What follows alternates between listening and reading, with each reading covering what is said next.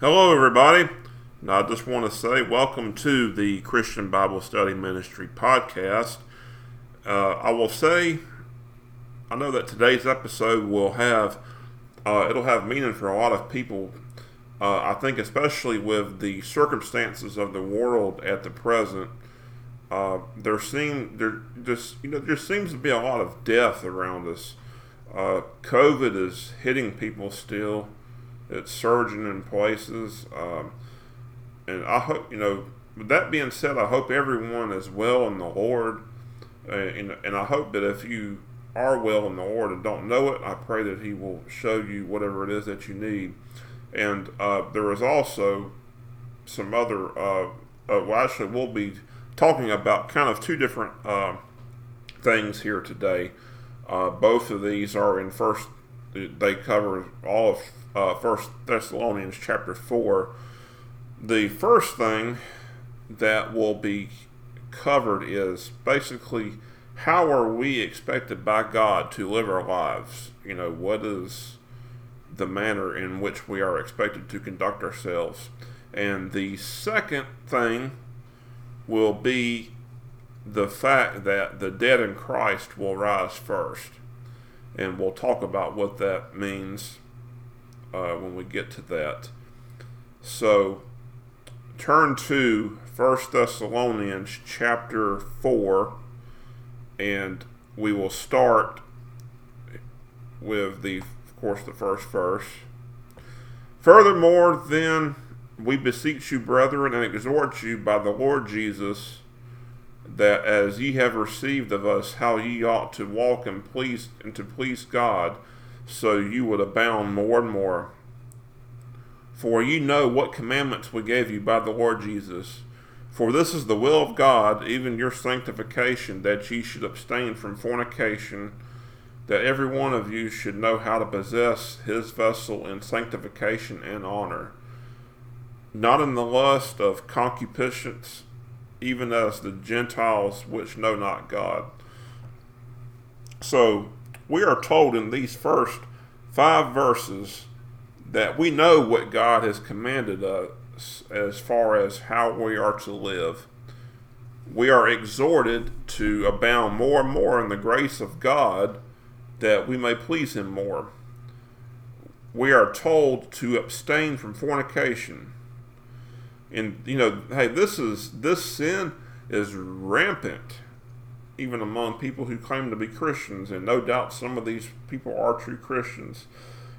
Fornication is everywhere. You look at our society, you look at TV, it's in the movies, it's everywhere. You look all around you, people in the church even, I'm sure, in a lot of cases do this. They say, oh, we love each other, we're in love, this and that. You might be, but the fact is, God has said, avoid fornication. Get married and live together. That is the will of God, and I know that might step on some people's toes, but so be it. That is coming from the Word of God and not from me. So, but they have been told to abstain from fornication. We are to live our lives in such a way that we live a life of sanctification and glory to God. The Christian life is not to be lived like those who are not believers. Because how are we going to show that we're any different from the world if we're living like the world?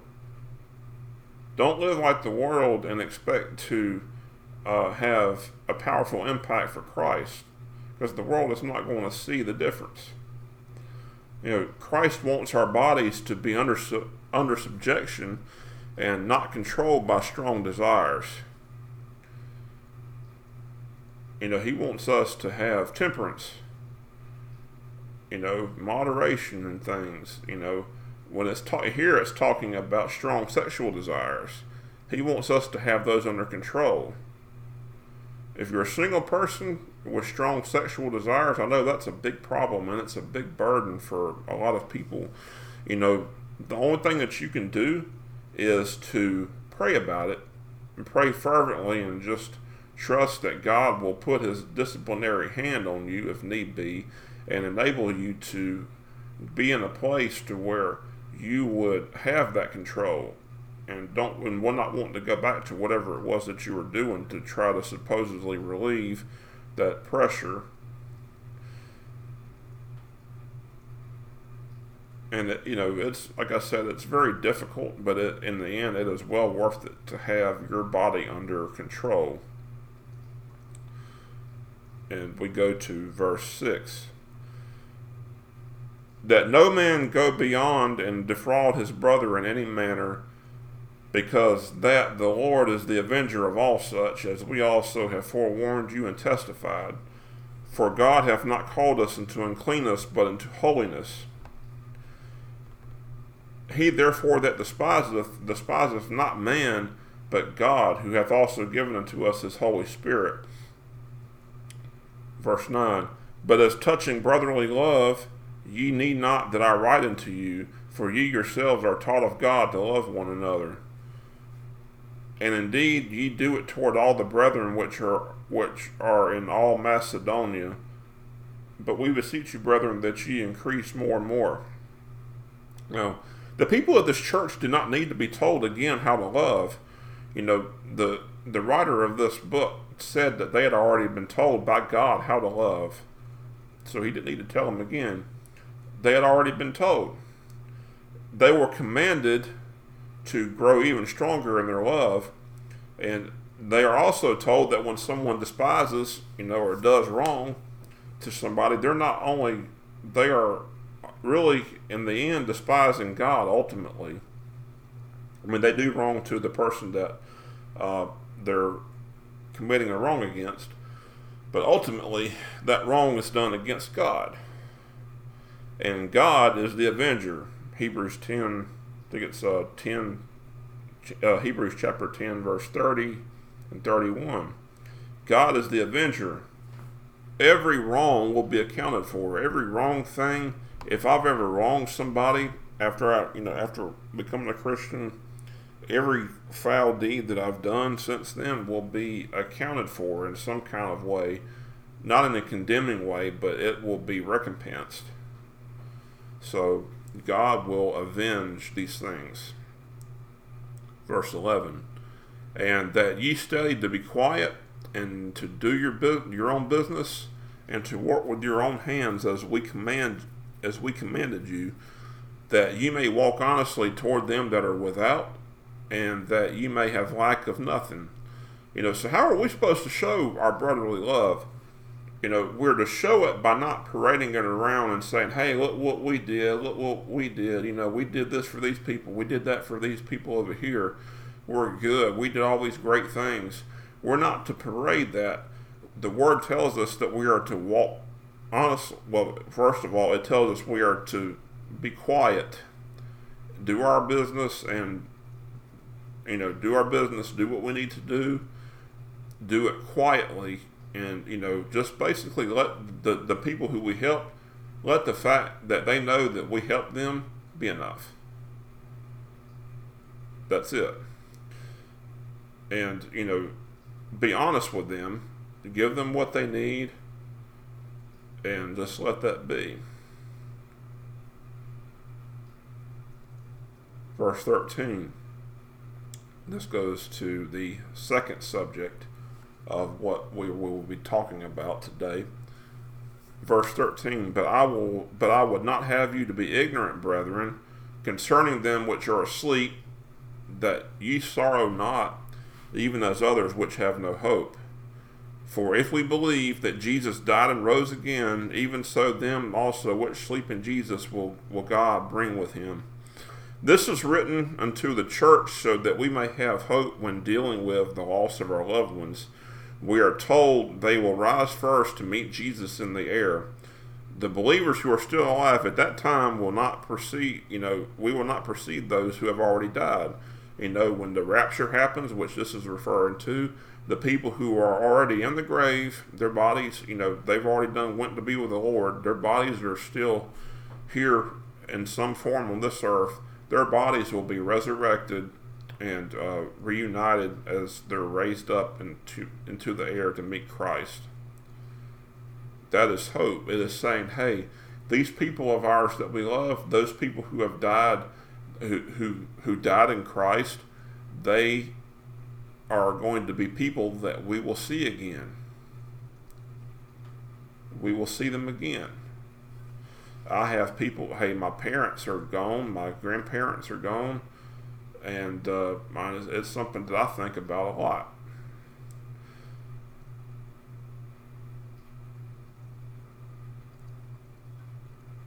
Verse 15. For this we say unto you by the word of the Lord, that we which are alive and remain unto the coming of the Lord shall not precede them which are asleep. We've already discussed that. Verse 16. For the Lord himself shall descend from heaven with a shout, with the voice of the archangel, and with the trump of God, and the dead in Christ shall rise first. Verse 17. Then we which are alive and remain will be caught up together with them in the clouds to meet the Lord in the air, and so shall we ever be with the Lord. Wherefore comfort one another with these words. The trumpet of the Lord will sound, and then we who are left will ascend with those who have already risen and meet them with Christ in the air. We will see our loved ones who have died at that time. To be honest, I cannot fathom seeing Christ in his full glory. It's just too awe-inspiring for me to try to comprehend. No one alive has ever seen Christ, so we can't comprehend it. And I admit it's easier, at least for myself, to think about seeing people like my parents, grandparents, and others who are all gone now. And I think that is because I have actually seen them and knew them on a physical basis, so I know what they look like. And I guess that makes it easier maybe to get a picture in my head of seeing them. Whereas nobody has seen Christ. We know him spiritually on a very intimate level. We know him spiritually on a very intimate level here, since we have this Holy Spirit. And so that is something that I think, we're always told by the Bible that these people, we will see the people who we love who have died in Christ. We will see them in heaven. It tells us here that we will see them in the air when we go to meet Jesus Christ when the rapture happens, if we're left alive at that time, if we haven't already died. And, but I know that we will not have the same mind or body as we do now, and that the most important presence will be that of Christ. We will meet him face to face and hear from him which reward, if any, we will have. It's important for us to understand these worry. We might worry about how we might think about heaven here on this earth, but that is a consequence of this body and flesh that we have now.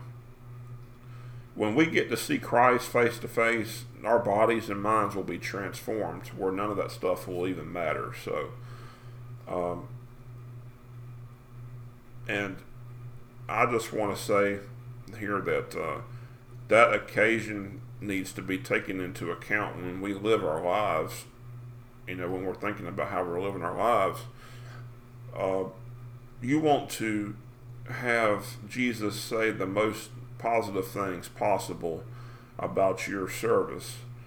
And, there's all going to be things that we failed in some degree, so just bear in mind what we've talked about here today. He wants us to live a life of sanctification. We are to love him. If we love him, we will want to try to bring our bodies under subjection, which is part of sanctification. We want to be more like him. It takes years in some cases for certain issues. So But anyway, I want to close this program, as I always do, with a prayer. Lord, Father, I pray that if there's anybody listening to this now who is dealing with the loss of a loved one, I pray that you would be with them and comfort them in whatever manner they need. And I pray that especially also if there's people who listen to this who are struggling with some of the things that we've talked about, I pray that your hand would be upon them in whatever manner is necessary, so that they would be more in line with what you want for them. And as always, if there's anyone listening to this who is not saved, I pray that they would accept Christ as their Savior so that one day they can meet you face to face in heaven. And also, if there's anyone that they need to pray for, that they know that is lost, I pray that those people would be saved as well. And it's in Jesus Christ's name I pray this. Amen.